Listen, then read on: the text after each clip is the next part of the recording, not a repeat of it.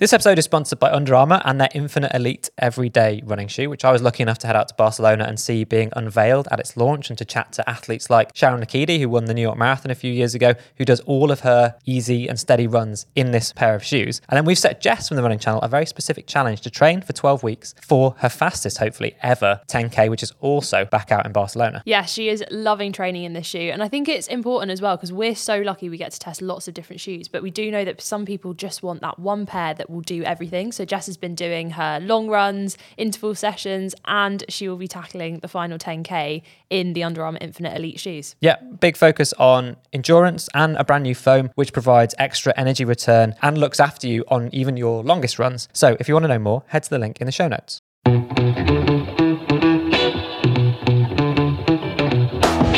You are listening to the Running Channel podcast with me, Sarah Hartley, Andy Baddeley, who loves a bit of track, and Rick, who doesn't know which way round to run, but likes tracks. Oh, is this the one we did the backward running? Yeah. Is it, which way do you run around a track, Rick? Clockwise or anti-clockwise?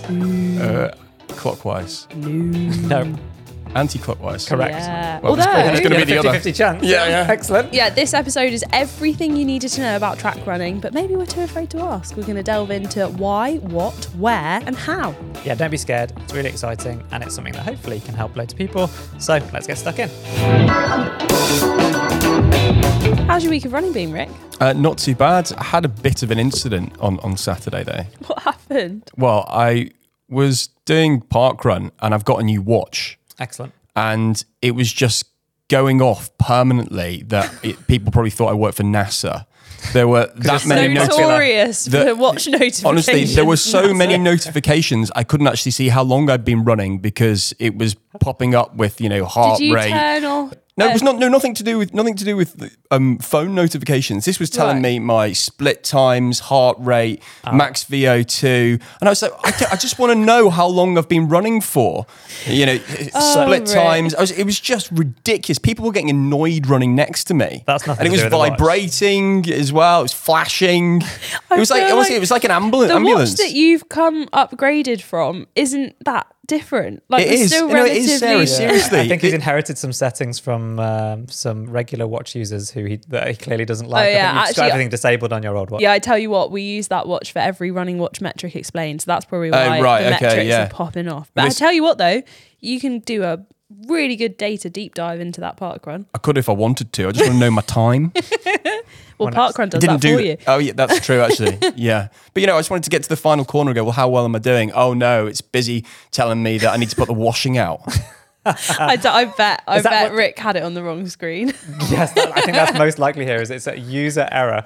because that has the I love this screen, but you probably had no idea what's going on. We've got the ground contact time. Oh, it did have and ground balance. contact. I was like, I don't need to know that. I really don't need to know it. And it was so hard to figure out what was going on. I lost track of my life. I would love some I honestly video thought there was. footage of this. Well, no, I honestly thought there was something wrong with me. I thought it was going to be in the Wow. Parkrun News next week. Rick, Forever 29, passed out in his parkrun in North London. What, 1:29.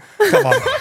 And 2, most 29-year-olds are pretty good with technology, I'd say. Yeah, well, okay, this wasn't technology. This was, satellite engineering going on here on my wrist. You're absolutely right. Everyone was thinking you're from NASA because NASA are world famous. I tell you what, if you start working for NASA, there's no hope. the end of civilization as we know it. Was your weekend quite so exciting? My weekend was good. I did a bit of hill training this weekend, which was very exciting. I haven't had to do hills for a very long time. So 1, I struggled to find them, and 2, I struggled to run up them. But it was quite good. 30-second hills. I went to a very hilly park, ran up and down, got out of breath, ran home. Andy, did you do any hill running over the weekend? No, but I've been testing shoes. I've been trying to do these 1K all-out time trials, which are nearly killing me. So that's excellent. Nearly. Nearly. Not Nearly. quite. Well, I'm still here, aren't I? Just Yeah. about. Right. In yeah. spirit, anyway. Well, not sure I want to be here, but yes, here I am. Oh, harsh. Oh my gosh. Shall we go into today's topic? Yes, why not? Which we actually do need you here for, Andy. It's Yeah. everything you need to know about track running. So whether you've never run a track before or whether you love track running, we're going to Yeah. go through everything here. Yeah, why it could be useful, whether there's some useful track etiquette, like if you're a bit worried about showing up to the track for the first time. I'm going to start though with something that is just pure nostalgia. Like there's something for me this time of year, turning up to a running track, it smells like my childhood. Like I maybe that's a bit weird, but the sun baking the tartan, the synthetic track or whatever, and the sort of often as the what? Sorry, the tartan is what we would have called it. Not the rubber. I don't think it's made of rubber. Oh, really? Well, it's not tartan. I don't know. It's what you called it. I don't know. All right. That's okay. a good one. I was just pulling you up. You know. Isn't tartan a pattern or is it a material? It's a really good question why it's called tartan, because it doesn't look like anything like... There you go. Maybe there was a manufacturer called tartan or something. I know what you mean though about the smell. Yeah, and often intermingled with like... Sweat. Well, sweat, fresh cut grass, deep heat. Like all of these things. Well, Sarah and I went on a track last week at Iffley Road in Oxford. So you describing that actually brings back the smell of last week. Yeah. Well, there was that smell plus the smell of 6 pizzas because we ran a pizza being consumed. mile. Oh gosh. Not really what the track's made for. No. But yeah, the Iffley Road. Famously, History. Yeah. Roger Bannister's first ever sub 4 minute mile was there in 1954. Yeah. You feel that the history actually, all the road names around Iffley Road, like Bannister Close and lots of other Oxford University linked roads, and then there's plaques up as you come in. It's an amazing place. It feels like it's got history. Pretty cool trying to imagine the whole, because they delayed that race and they were waiting for like a flag in the distance. I forget what building it was on, for a flag to drop so that the wind dropped so that they could go. Oh really? Like that. And then that's cool. It is a few weeks ago on the podcast, but we talked about maybe retirement or me stopping running, and like that final race that gave me the closure in my career in order to be like, it's okay, I can stop now, was at Iffley Road. Oh really? So I ran 3:59.3, exactly the same time that Bannister had ran for his mile when he set the record. Was it 3:59? I'm trying to remember. 3:59.3, 3:59.4, please don't correct me. Something like that. Where I ran exactly the same time, broke 4 minutes. That felt like good. That's a good time to say goodbye to running. I mean, that is amazing, but I can confirm that neither Sarah or myself ran anywhere near 3:59 with a pizza in our gob. I ran 3:59.3 for one lap. Trying to run the world record 5K pace. That's the same. So let's bring it back to the track. I think one of the most amazing things about the track is, apart from... So my childhood experiences of the track were really positive. Actually, for a lot of people, that's probably not true. It could just have been school sports day. Or this I didn't have the smell of tartan. I had the smell of grass with spray-painted lines and trying to avoid as well, to be fair. We actually had an old all-weather pitch that was like a gravel and dirt thing, and it was something like 270 meters long, so not even right. But the best thing about the track is that it's completely controllable. It's a set distance, you know exactly what you're getting, it's flat, and broadly most tracks are pretty much the same. They do change a little bit in terms of the obviously they're 400 meters long, but they change. Some of them are longer and thinner, and some of them have longer bends and shorter straights, so that can be a bit confusing actually if you go between different tracks, because the start and finish lines can look like they're in a slightly different place. But most training plans have set distances. You might be saying you're supposed to run 800 meter efforts or 1K efforts. And going to the track is the easiest and most controllable way to do that, because you don't have to be reliant on GPS. You know exactly how far it is. You can know exactly how fast you're going, and you can pace yourself on the way around. So it's a really good way of learning a really specific pace, because technically, I wouldn't necessarily encourage this for any period of time, but you could check your time on your watch every 100 meters to make sure you're running exactly the right pace. And that's a good way of learning a pace. And then almost once you've done it a few times, you can get to the point where you try not to look and try and see if you can just dial in so close to that pace that you can do it, maybe check it every 200 meters or just every lap, or maybe not check it at all and run a whole 800 meter or 1K round. One thing that's really nice as well is that a lot of watches now have a track running setting as well, which will improve the GPS. If you run a couple of laps, it will then lock into that. So it means that, because there's nothing worse than when you're doing track efforts, you've maybe programmed that workout into your watch, and then your watch is beeping like slightly too long or slightly too short. But actually watches are now so much more accurate for going around. Yeah, that is a top tip. That it might sound obvious, but I've spoken to loads of people where they were running K reps in particular, because that's a strange distance on the track, it's 2.5 laps. Yeah. Where they would be like, I've got to do 8 by a K. So they go to the track because they want to do it on the track, but then they would stop when their watch beeped at a K, and it would not be after a K. So if you're running in lane 1, then a K is exactly 2.5 laps. You don't need to worry about it.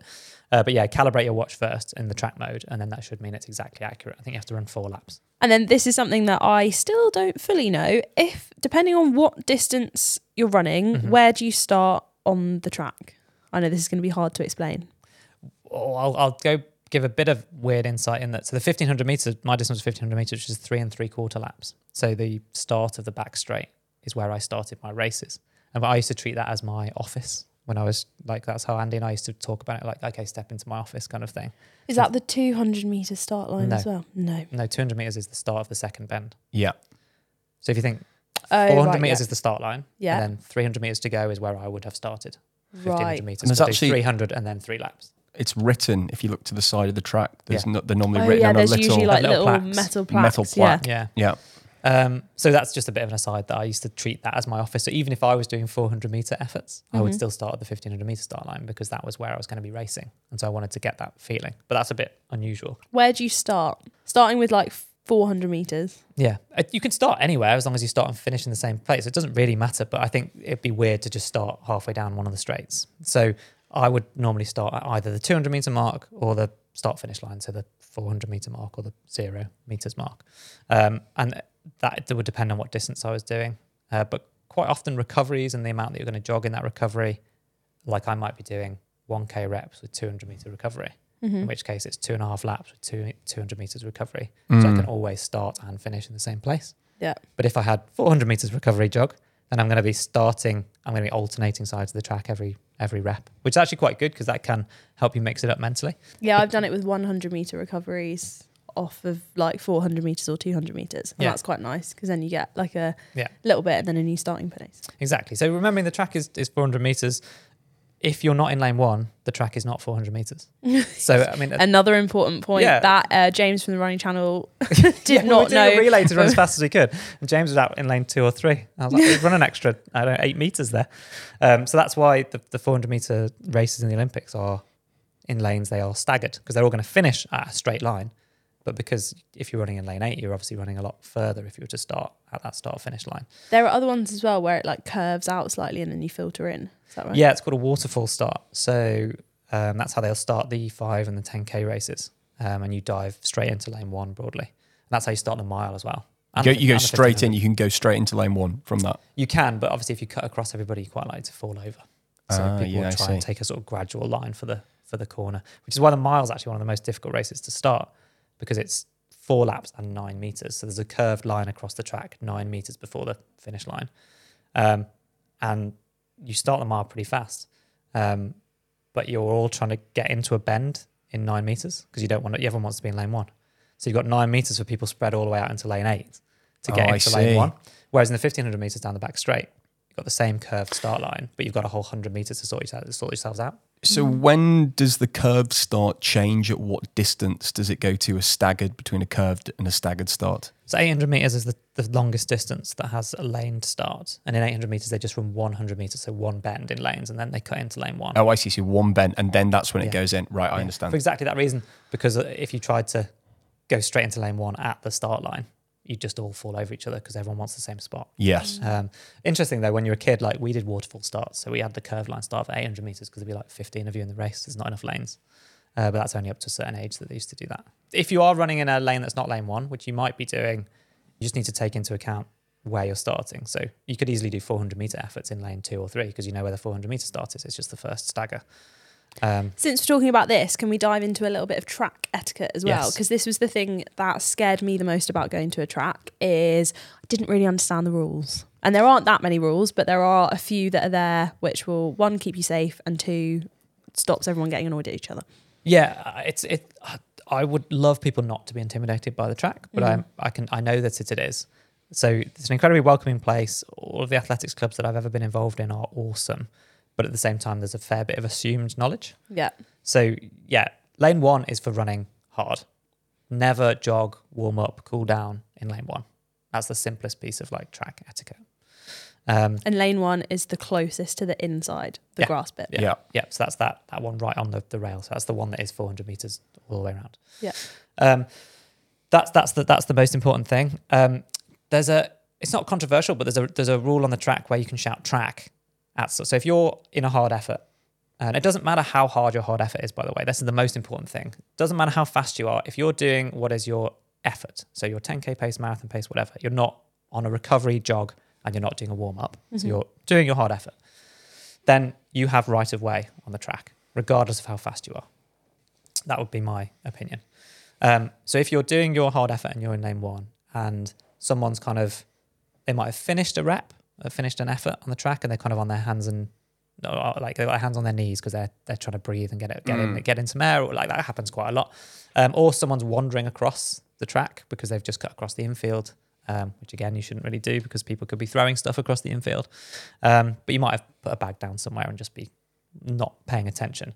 Then the correct shout is track to let people know that you're coming, and then people should get out of your way. Where this is controversial is if you're faster than someone else, but that other person is in lane 1 doing their own hard effort. In my very strong opinion, you should never shout track at that person, but people do because they're thinking, I'm faster than you, I've got the right of way. But I would say it's your job to go around that person. You know, if that person's just jogging, they're like literally they've come to the track to run their easy run and they're doing you're lapping hundreds of laps, then they shouldn't be in lane 1. But everyone has the right to train on the track, and like I have in the past been training on a relatively quiet track where people were milling around and doing their own workouts, and I was doing something so specific, like a coordinated time trial with multiple pacemakers and stuff like that, that we gave the other coaches and the athletes a kind of heads up that I was going to be doing that in lane 1 because I was going to be running at my absolute max and therefore adjusting to go around people at the last minute if they tried to, because that can be quite unpredictable if you're going all out and it's I know it's on me to go around someone, but they kind of hear you coming and they think they're going to let you through, but they don't know they're going to let you through. They might move out into lane 2 as I move out to go around them. Yeah. So that's the only reason I would have given them a heads up. I see. But this makes it sound way more complicated than it is. You've got every right to be in lane 1 if you're running at your hard effort. If someone's in your way and they're not running, then shout track just to give them a heads up that you're coming. Yeah. Otherwise, do everything else in the more of the outside lanes. What about when it comes to the benefit of going to run at a track? If people are listening to this and thinking, well, I just go out, I do 5, 10K a week. What am I going to get that's extra by going to a track compared to just doing my normal trail running or whatever? We've recently talked about paces and the variety of different paces that you can run at. So if you're someone that feels one paced, like you feel like I just have a pace that I run at and I don't think I can go very fast, then the track is the ultimate place to disprove that, because you can time yourself for a start really accurately. And you can practice by just running 100 meter strides. And be like, well, I know I can run for 5K, so I'm just going to go and run 100 meters hard.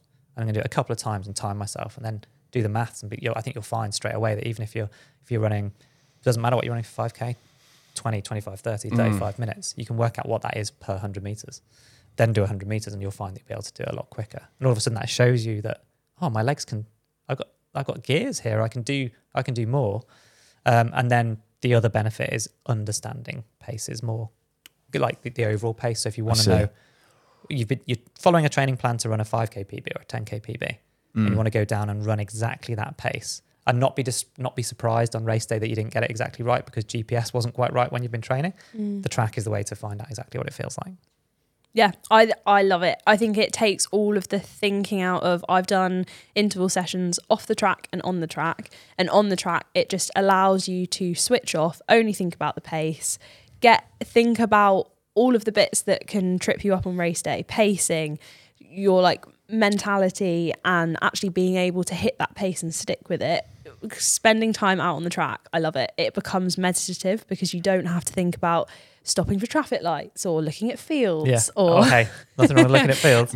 or like the terrain. It's great. I love it. And also I think we had our run club a few weeks ago. We had Jack Rowe with us, and one of his biggest pieces of advice for like getting and trying to improve your running was running with other people. And if you don't know anyone who runs, even just going down to the track can have a huge difference because you're seeing other people go through the motions of an interval session or a hard workout. If you go along in the evenings, I go on either like Tuesdays, Wednesdays or Thursdays, and there are always clubs there as well. So it's a really great environment to be in, the same way as parkrun. You surround yourself with runners, it feels better. If you want to take that into people like trying to run fast and improve, if you go down to a track where there's other people trying to improve, it just massively, for me, elevated my running. we've talked about it recently that if you were looking about, so in fact, last week's podcast was about can you improve your running form? Mm-hmm. If you are interested in doing what we recommended, which is filming yourself running or having someone film you running, the track is so controllable. You're not thinking, oh, my knee was doing that because I'm on any uneven ground. You've got a perfect straight line, beautiful flat surface, and somewhere to set up your phone or something. Good place for testing out a pair of race shoes as well. If you don't get on with them after one lap, you can go back to your bag and take them off. Yes and no. So that's an interesting one. Oh, really? Well, because I don't like running in super shoes on the track. Oh, why not? Yeah, interesting. Because I find it very difficult to go around the bends. The super shoes are inherently quite unstable. Often I bang on about that.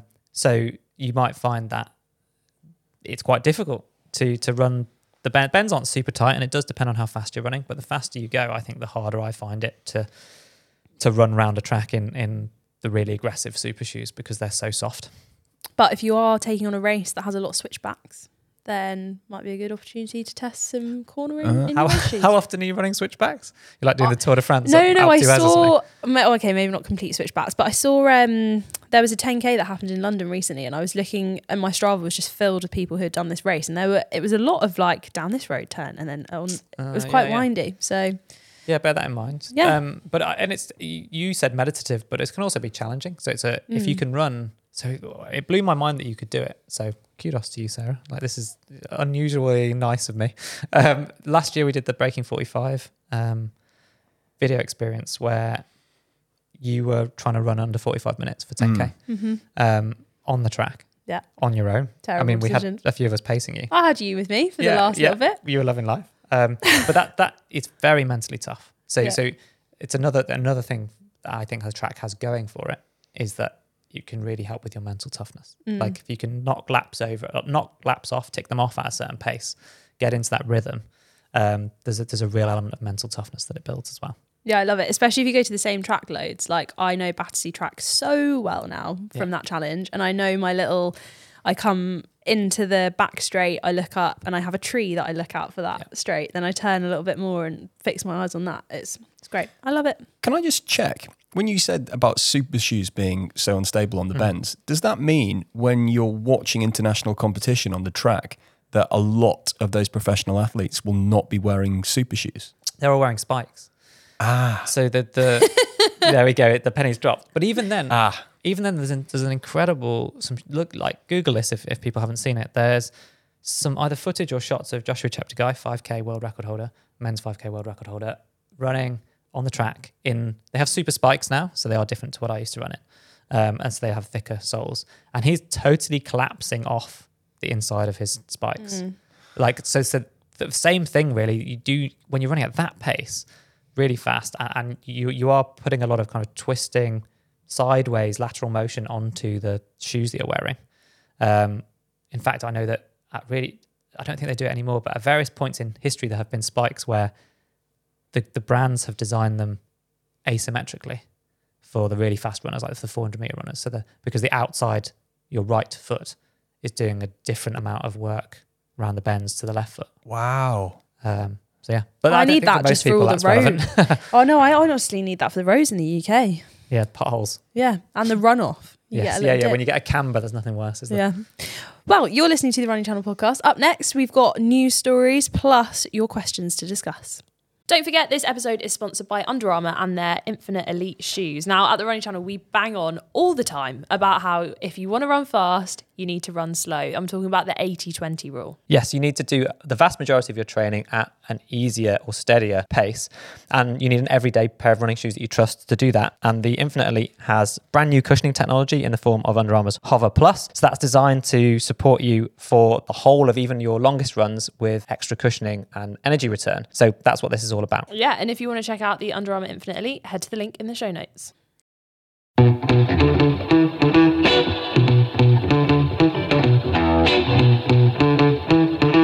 So it's almost question time, but first up, we pick a news story. So Sarah, what have you got from us this week?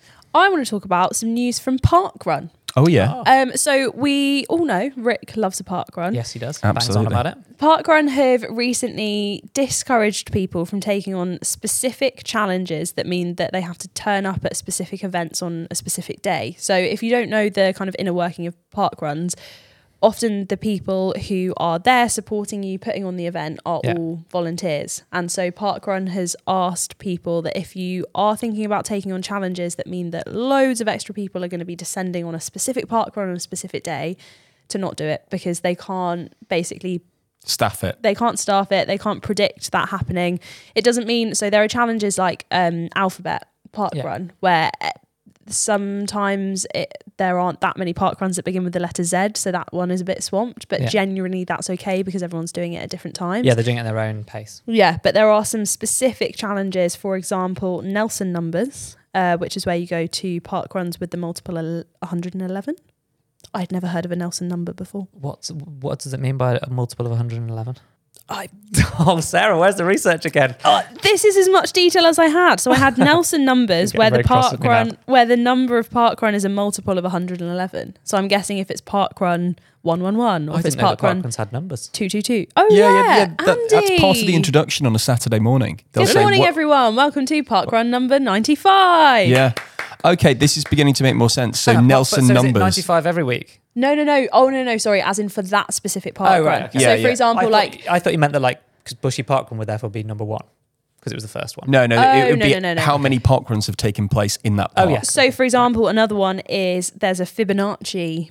I'm familiar with the Fibonacci sequence. Yeah. So next year, I believe someone said that Bushy Parkrun is going to have 3 Fibonacci numbers within 3 or 6 months period. Okay, so this makes sense. This is very niche. There's also prime I can't numbers imagine there's that many people.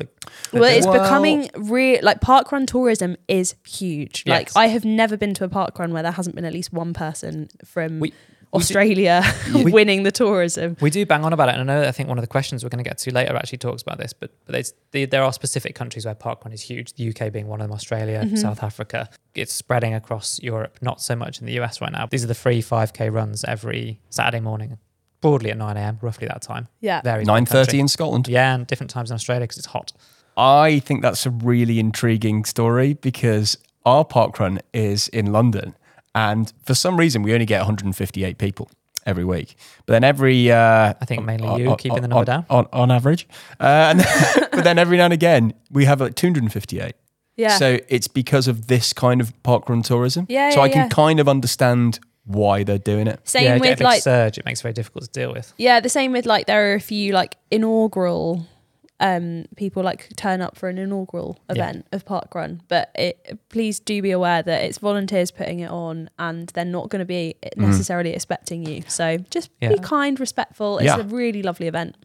Awesome. Andy, what you got? Sorry, absolutely nothing. So whilst I'm abusing Sarah for not having prepared with the full data so I know what's going on, I actually I don't think any news has happened in my world. I've been head down, focused on testing super shoes, running a marathon maybe at some point, which feels further away than it could possibly ever be. So I don't have any news. You're actually off on holiday soon. How much running are you going to do then? A lot. I'm going to try and run 3 times a week for the 2 weeks that I'm away. But also, very excitedly, that means that next week we've got a very special guest presenting the podcast alongside Sarah and Rick. I don't think I know this. Which is a great point. Email in podcast@therunningchannel.com if you would like to ask a question to Philly Bowden, who will be our guest host for next week's podcast. She ran an incredible time at Copenhagen Marathon earlier this year. Yeah, under 2:30 for the marathon. So she's definitely more experienced at marathon running than me. She documents all of her experiences on her YouTube channel as well. So we're really excited to have her. I say join us, but I won't be here. So I'm hoping that you'll let me come back again. We've upgraded for the week. We are going to have to rip him pretty hard for the next, few minutes because we can't really take it out on her, can we? No. So don't worry. Welcome to Question Time, where we rip into Andy for 2 weeks' worth. Well, you are listening to the Running Channel podcast, and up next we have got your questions. So we're going to kick off with Lydia from California. How exciting. Oh, Rick's so excited. Look at him. He knows not only international, but, they've told us where they're from. They've told us where they're from. And she's got some really good questions as well. Are compression socks actually good for recovery? And what's the difference between US and UK running culture? There aren't nearly as many park runs in the US compared to the UK, but can you tell me a little bit more about the differences? I mean, Andy, you've ran quite a bit in the States. What jumps out at you as how our running cultures differ? The biggest experience that I had that was different was that, so I arguably, maybe I shouldn't say this, but I preferred racing in the US. So there was just a really different attitude to time. So I would race in the US and win, or I won a few races, for example, out there, and then people would be absolutely buzzing. They'd be like, "Oh man, great race!" Like, I'm not going to try and do an accent. They'd be celebrating with me, for having competed, and actually they would celebrate with me even if I didn't win. If I ran a good race, that's what it was all about. And then I would come back from the US and be in, and I'll admit this is from my experience in those kind of elite running circles. So this might not apply across the board. But then you come back to the UK and I would have won this race. And the first, how'd you get on? I was like, I won. And they're like, no, but how fast did you run? And then I'd say what time I'd run. And they're like, did they not have pacemakers, or do you not feeling great? Or was it not, people judging you immediately on the time? I was like, no, literally the point of the race was to win. Like, it was tactical. I ran a good race. Why aren't we celebrating that? And that was not a one-off occurrence like that. That would happen quite a lot. There'd be a lot of. Was there sarcasm there, though? No, absolutely not. No, it was. So that was, and this is a while ago as well. But that was my experience. Weirdly, like, there's this really joyous celebration at the elite end in the US of competition, and then you'd come home to the UK and it was a little bit more downbeat and all about chasing times, because so often that is what it's about. Like, you have to run fast to qualify for certain races, and then to be able to run at the British Championships or the Olympics, you have to run a qualifying time. So often you are pursuing that time, and I'd got to the point in my career where I had the luxury of often having the qualifying time, or knowing that I was going to be able to run it, and therefore could race sort of tactically elsewhere to try and prepare for the championships. So yeah, different experience, but I really enjoyed that kind of just overwhelming positivity in the US. I don't know, and like, I've been in New York for the marathon as well, and people are wearing their medals around the city centre for the whole week, not just like the day of. This is what I would say anecdotally. I have only seen the difference in marathons between UK and US. I would say UK marathon atmosphere is very good. Like, London Marathon Day, spot unbeatable. On. Everyone rallies together. There's this similar.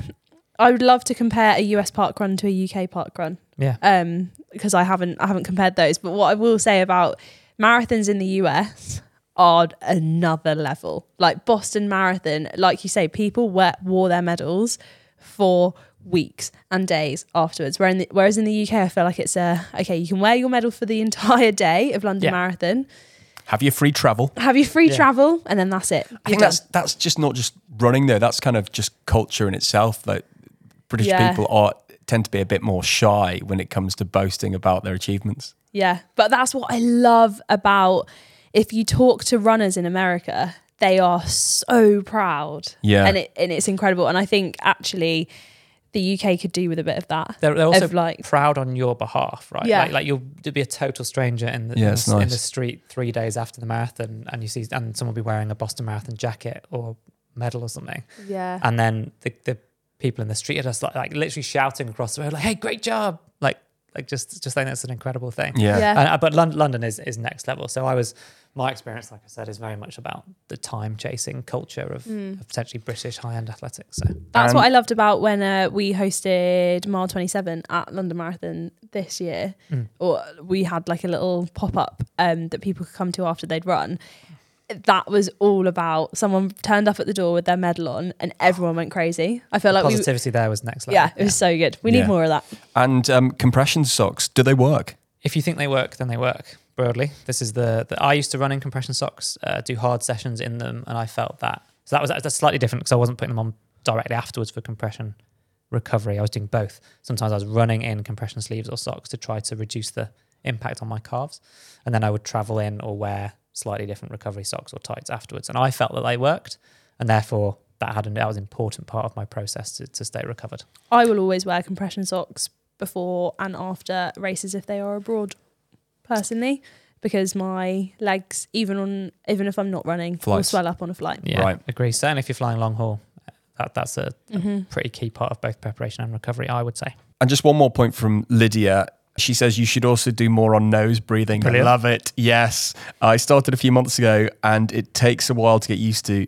but I can now nose breathe for all my runs apart from time trials and sprints. What? My husband just did a mile time trial also after a few months of nose breathing and got a 7:40. So it's possible. Right, I mean, who are these people? Well, she must have well-endowed nostrils, as you described them last week.